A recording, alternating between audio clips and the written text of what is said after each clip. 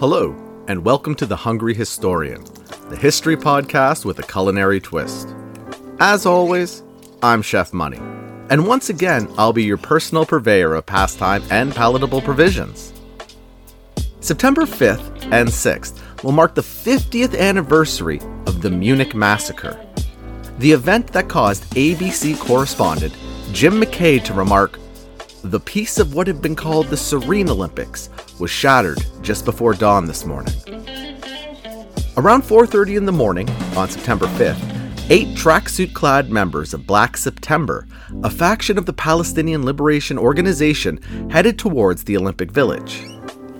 Carrying duffel bags, inside which contained a change of clothes, assault rifles, pistols, and grenades, and with the assistance from some Canadian athletes who were sneaking back to their own apartment, were able to scale the 2-meter-high chain-link fence and make their way to the complex at 31 Connolly Strauss, which, among others, housed the team from Israel. Using stolen keys, they were able to enter 2 of the Israeli apartments, where they would initially take 11 of the athletes, coaches, and staff hostage. What transpired over the next 18-plus hours, with the eyes of the world watching live, would both overshadow the Olympics themselves, as well as impact global security for the years to follow. But why did this occur? And how did it happen? Before I attempt to answer those questions, I'd like to first introduce our recipe for this episode. Usually, I try to find a recipe that has a link to our topic and give it a fun little name. While our recipe today does indeed tie into our episode, I felt that giving it a clever moniker would kind of be in poor taste. So with that said, let's go over the ingredients required to make your own Somber Shakshouka. Ingredients-wise, you're going to need 3 tablespoons of extra virgin olive oil, 1 large onion, halved and thinly sliced, 1 large red bell pepper, seeded and thinly sliced, at least 3 cloves of garlic, minced, a teaspoon of cumin, a teaspoon of paprika, 1/8 of a teaspoon of cayenne, or a little bit more if you like it spicy, 1 can of whole plum tomatoes and their juice. Now, when you add these to your mixture, you're going to want to break them up with your spatula or your spoon, just to give it a bit more texture. And it kind of beats having to clean up, trying to roughly chop a can of plum tomatoes. You'll need 3/4 of a teaspoon of kosher salt, or as needed, 1/4 teaspoon of ground black pepper, or as needed, 5 ounces of feta cheese, crumbled, which is about 1 1/4 cups worth of feta. You can feel free to use more feta if you want. This is just the recommended dosage. You'll also need 6 large eggs, and for garnish, you'll want some chopped cilantro and some hot sauce. First and foremost, I'm not nearly well-read enough to give an insightful and educated stance on the Middle East. Any information in relation to the Israel and Palestine struggle that we'll talk about here are just simply the historical facts. Furthermore, although every source I read for this, most notably Munich 1972 by David Clay Large, refers to the Palestinians involved as terrorists.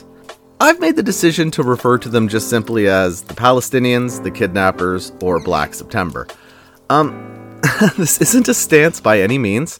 I just like to think of the old adage of, one man's terrorist is another man's freedom fighter.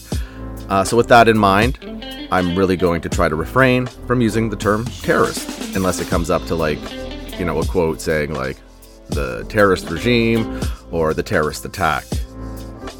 Heading into 1972, the West German Olympic Organization Committee had hoped to discard Germany's unenviable militaristic image and help to erase the stain that the Nazis had left behind.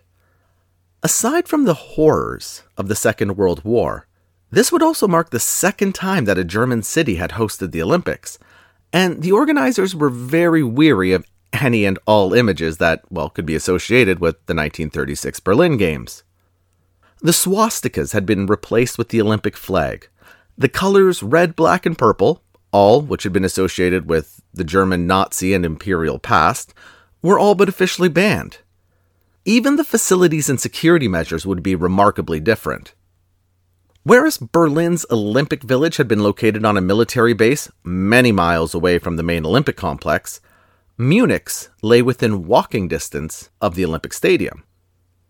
The Olympic Village in Munich did have a chain-link fence that ran around its perimeter, but said fence was only 6.5 feet tall, and it had no menacing coils of barbed wire running along the top. I guess it was maybe a little too close to the images of those Nazi concentration camps from 30 years ago. Sure, the fence was patrolled by guards on foot and in vehicles, but after the first 2 or 3 days of competition, these patrols were extremely scaled back, especially at night. One Olympic security guard even noted, quote, "Nothing happens at night," end quote. The planners of the Munich Games had a pretty good reason to worry about and want to distance themselves from their Nazi past. Just besides not wanting to be Nazis. I mean, it was Munich itself that had not only been the birthplace of Nazism, but it was also the site of Hitler's first attempt to seize power. This would be the infamous beer hall putsch in 1923, and Munich was also the birthplace of the mustachioed man himself. But you know what? For the first week or so of the Olympics, the organizers had pulled it off. A visiting reporter for Ramparts magazine, an American publication, raved after opening day, quote, "Then, in 1936, it had been the Teutonic gods of war that were being supplicated, but now, 36 years later, it was to be the milder deities of Mount Olympus, as thousands of the world's greatest athletes gathered in gentle Bavarian surroundings to return the Olympic ideal to German soil," end quote. Now, as great as all of this was, it resulted in a very lackadaisical security presence. The security guards, or ollies, as they were known, wore pastel blue, an homage to the Bavarian skies, and they were unarmed. The only thing they carried were walkie-talkies, and they had only really been mainly trained to deal with drunks and ticket fraud. In fact, heading into the Olympics, only the 6th time that Israel had participated, the head of the Israeli delegation, a man named Shmuel Lalkin, expressed some concerns about the Israeli lodgings to the relevant authorities. See, Lalkin was worried about the lack of an armed presence, that the Israelis were residing in a more isolated area of the village, and that they were located on a ground floor, near a gate. All of this, he believed, would make them susceptible to an outside assault. The German authorities, they assured him that there would be extra security precautions and measures taken. But it's extremely doubtful that any of this ever occurred. But why the concern? At the time of the Olympics, Israel was only 24 years old. Tens of thousands of European Jews had headed to Palestine in 1939, which was still under British rule, in order to escape the spreading fear and worry of Nazism. Now, Palestine was a welcoming location, as it had housed the two ancient biblical Hebrew kingdoms of Israel and Judah. And following the war from 1945 to 1948, even more European Jews would arrive and set up in the UN refugee camps. It wouldn't take long before they got into some conflict with the local Arab population.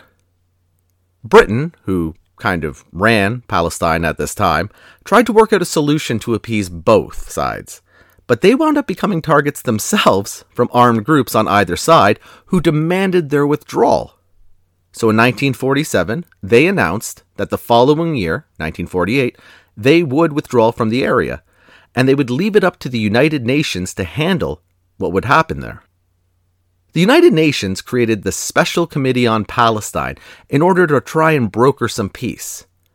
Their decision, they announced, was that they were going to divide the area of Palestine into an independent Arab and an independent Jewish state, with Jerusalem, which was significant to both sides, to be managed by a group of international managers.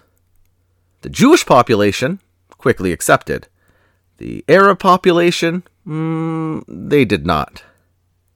So to ensure their state, the Jewish population declared Israel an independent country on May the 14th, 1948. The very next day, they were attacked by 5 Arab countries, which would eventually end in a ceasefire. Arabs and non-Arabs in the Middle East argued that Israel was not a legitimate country, but Israel was, and still is, backed by the United Kingdom and the United States, thus they maintained a very small and militarily strong democracy. And it's probably a good thing that they have a strong military background, because since their independence, Israel has been in 2 wars, and in the following year of Munich, 1973, they would once again be attacked on one of the holiest days in the Hebrew faith, Yom Kippur. Fun fact. Well, not really fun, but it's a fact.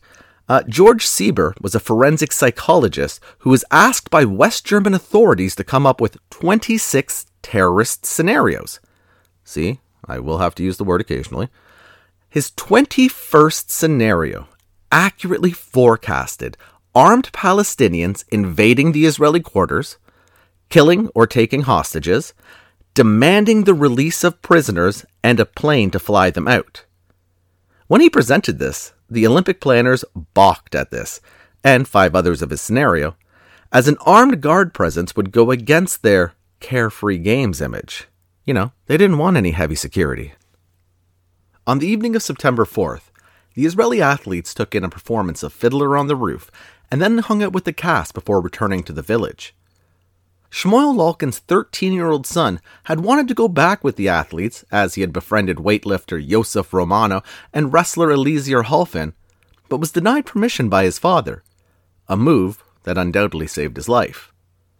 Sometime around 5 in the morning, Yosef Gutfried, a wrestling referee, was alerted by a scratching noise at the door of apartment number 1, which housed the Israeli coaches and officials. Upon investigating, he saw masked men and guns. Thinking quickly, he slammed his 6'3", 300-pound frame against the door and yelled, "Danger, guys! Terrorists!" as a warning.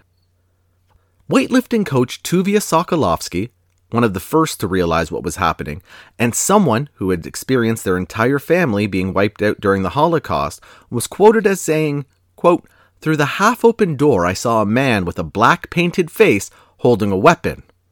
At that moment, I knew I had to escape." End quote.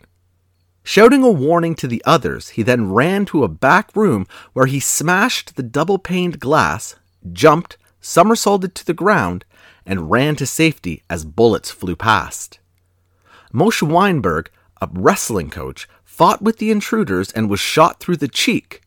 From there, he was forced to lead them to the other apartments where they could find more hostages. Now, Weinberg led them past apartment number 2, telling them that there were no Israelis there, and instead took them to apartment number 3, where the weightlifters and the wrestlers were staying. It's believed that he may have done this because he thought that the weightlifters and the wrestlers would maybe have a better chance at subduing the threat. Unfortunately, they would be surprised in their sleep. As the hostages were being marched back to the coach's apartment, Weinberg took this time to attack his captors. He punched one in the jaw so hard that he fractured it, and he slashed another in the throat with a fruit knife, but drew no blood. For his efforts, he received a hail of gunfire and was shot to death. But it did allow one man, Gad Sobari, to escape via an underground parking garage. It was at this point that Yosef Romano also fought back and wounded one of the intruders before he too was shot and killed. It came out in a New York Times article published in 2015 that the Palestinians may have actually mutilated his dead body by castrating him before leaving his body at the feet of the captured as a warning. This is what'll happen if you try to escape. Sadly, Romano wouldn't be the only member of his family to be lost because of Munich. Because of his death, both his mother and his brother would later commit suicide in the years to follow. The murders of Romano and Weinberg now left the Palestinians with 9 hostages. Yosef Gutfried, a wrestling referee, Kaat Shur, a sharpshooting coach, Amatsur Shapira, a track and field coach, Andre Spitzer, a fencing master, Yaakov Springer, a weightlifting judge, Eliezer Halfin, a wrestler, Mark Slavin, also a wrestler, and 2 weightlifters, David Berger and Zaiv Friedman. Gutfried, who was the largest of the group, had been tied to a chair with so many restraints that he now resembled a mummy. The other 8 were tied at their wrists and ankles, and then to one another, and sat in groups of 4 on 2 beds. Some of them would be beaten to the point of breaking bones in the hours to follow. Those who were not taken by now had escaped and began to spread the word. I should mention that not all Israeli athletes were in the same apartment complex. Female athletes, for instance, were in a separate facility, and those taking part in the nautical events were roughly 900 kilometers away in Kiel. The members of Black September had come from refugee camps spread across Lebanon, Syria, and Jordan. Their name, Black September, came from the September 16, 1970 actions of the country of Jordan. Their king, King Hussein, initiated a major military operation against Palestinian Arabs who were occupying parts of his country. Thousands of them would be killed, and thousands more would be expelled. To the survivors, this became known as Black September. The 8 members who took part in the Munich attack were Latif Afif, codenamed Isa, who was the leader, Yusuf Nizal, codenamed Tony, who was the deputy, Afif Ahmed Hamid, codenamed Paolo, Khalid Jawad, codenamed Salah, Ahmed Chikta, codenamed Abu Hala, Mohammed Safdi, codenamed Badran, Adnan Al-Ghashi, codenamed Dinawi, and Jamal Al-Ghashi, codenamed Samir. All those last members were all junior members, and Adnan Al-Ghashi and Jamal Al-Ghashi were either cousins or uncle and nephew. Latif Afif, Yusuf Nizal, and another unnamed member of Black September had actually been in Munich for weeks leading up to the kidnapping.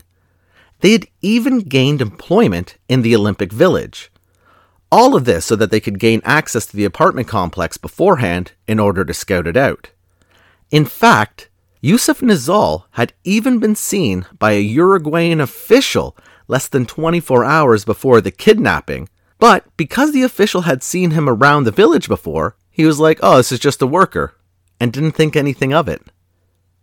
With news of the kidnapping beginning to become more public, world leaders began to weigh in on the escalating situation.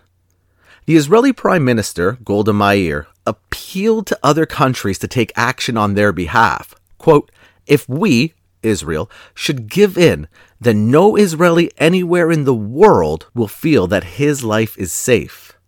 It's blackmail of the worst kind. End quote.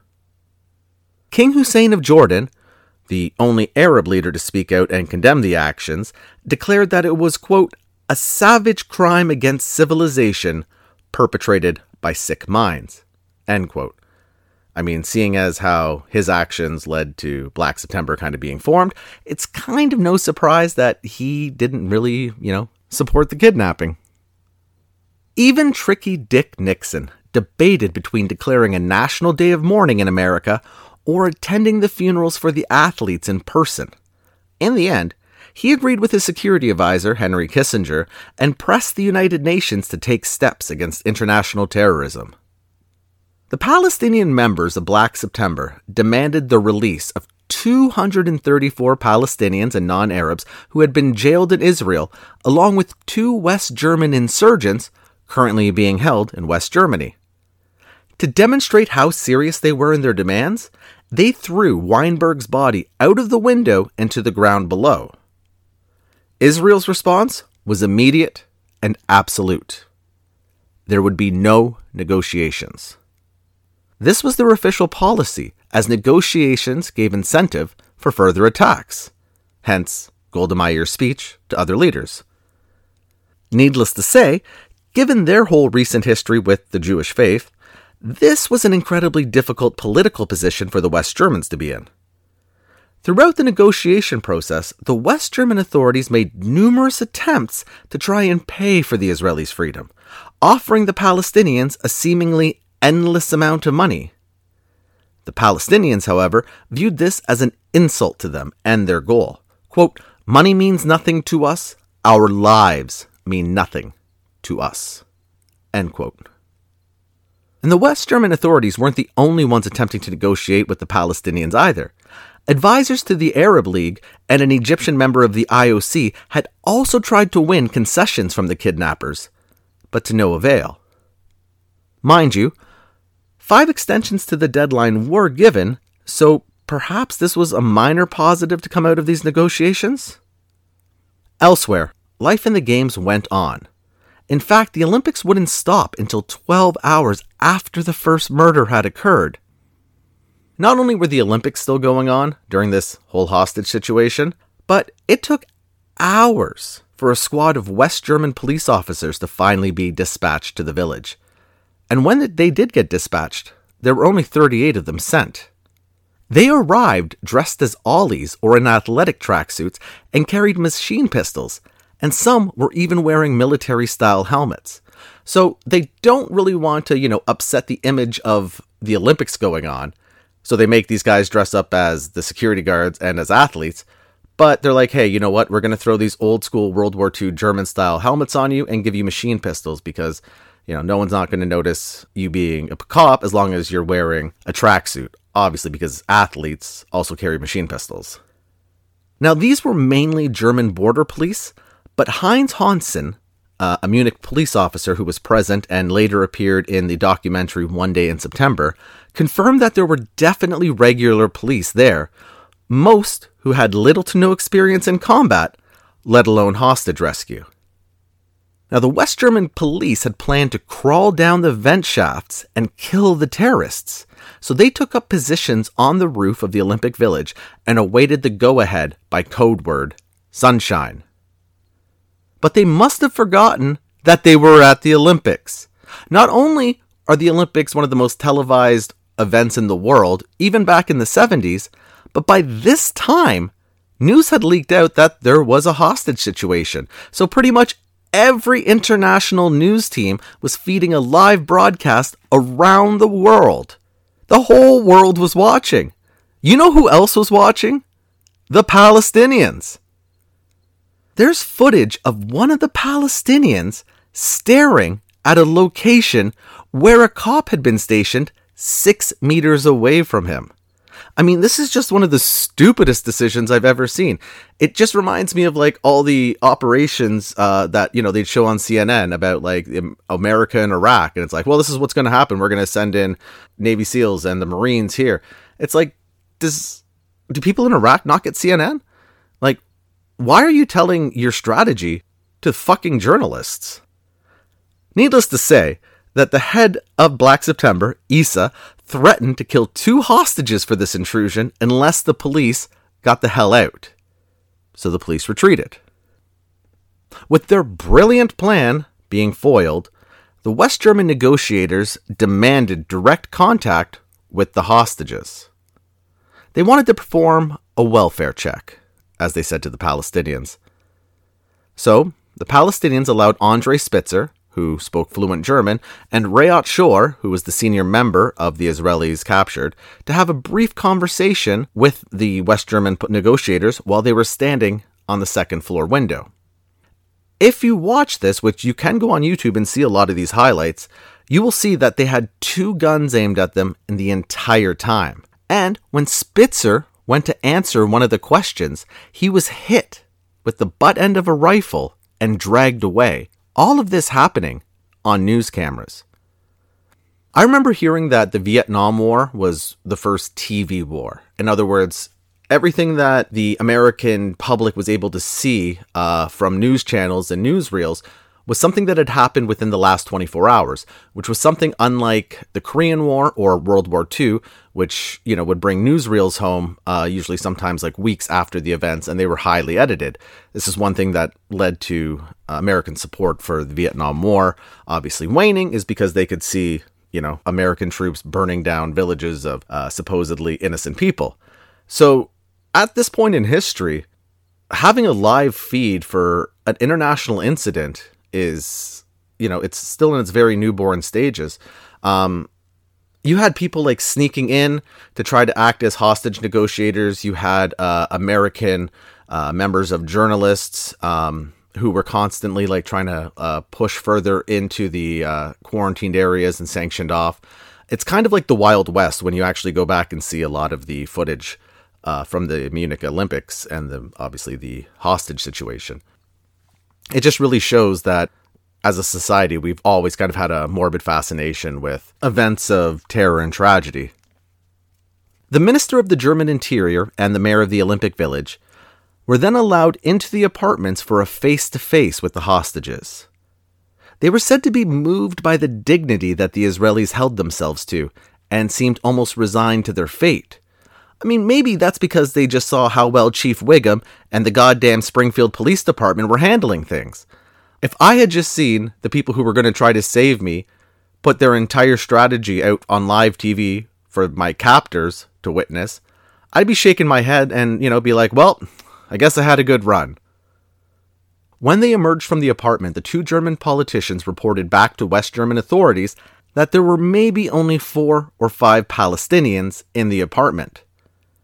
Now, this is something that was taken as a definitive and would become extremely costly later. The hostages had told the West Germans that the Palestinians may be open to flying to an Arab country, provided strict guarantees for their safety were made by the West German government and wherever they landed. If they were able to go out and fly to, say, another country, they could take the Israelis with them, feel a little more safe, and continue their negotiations. So at 6 p.m., they decided that they wanted to fly to Cairo in order to continue these negotiations. So West German authorities feign agreement to Cairo, despite the Egyptian Prime Minister telling them that they did not want to become involved. From there, 2 Bell UH-1 helicopters, the Huey helicopters from Vietnam War fame, were to transport the Israelis and the Palestinians to the nearby NATO airfield at Fürstenfeldbruck. Now, the Palestinians had wanted to go to the international airport at Rhein, which is now Munich Rhein Airfield, but they were convinced by the authorities that Fürstenfeldbruck would be more practical. So ahead of the 2 helicopters that would carry the Palestinians and the Israelis, a 3rd helicopter headed to the airfield that carried the authorities. Now, they would arrive there before the others, and they had ulterior motives for using the NATO airfield. An ambush. And it's with the authorities planning an ambush at Fürstenfeldbruck that I'm going to stop this episode. I really want to try to keep each episode around the 30-minute mark. This one's definitely going to balloon to about an hour. So, yeah, let's just knock it off here and just come back tomorrow for the exciting conclusion of the Munich Massacre. Until then, cheers.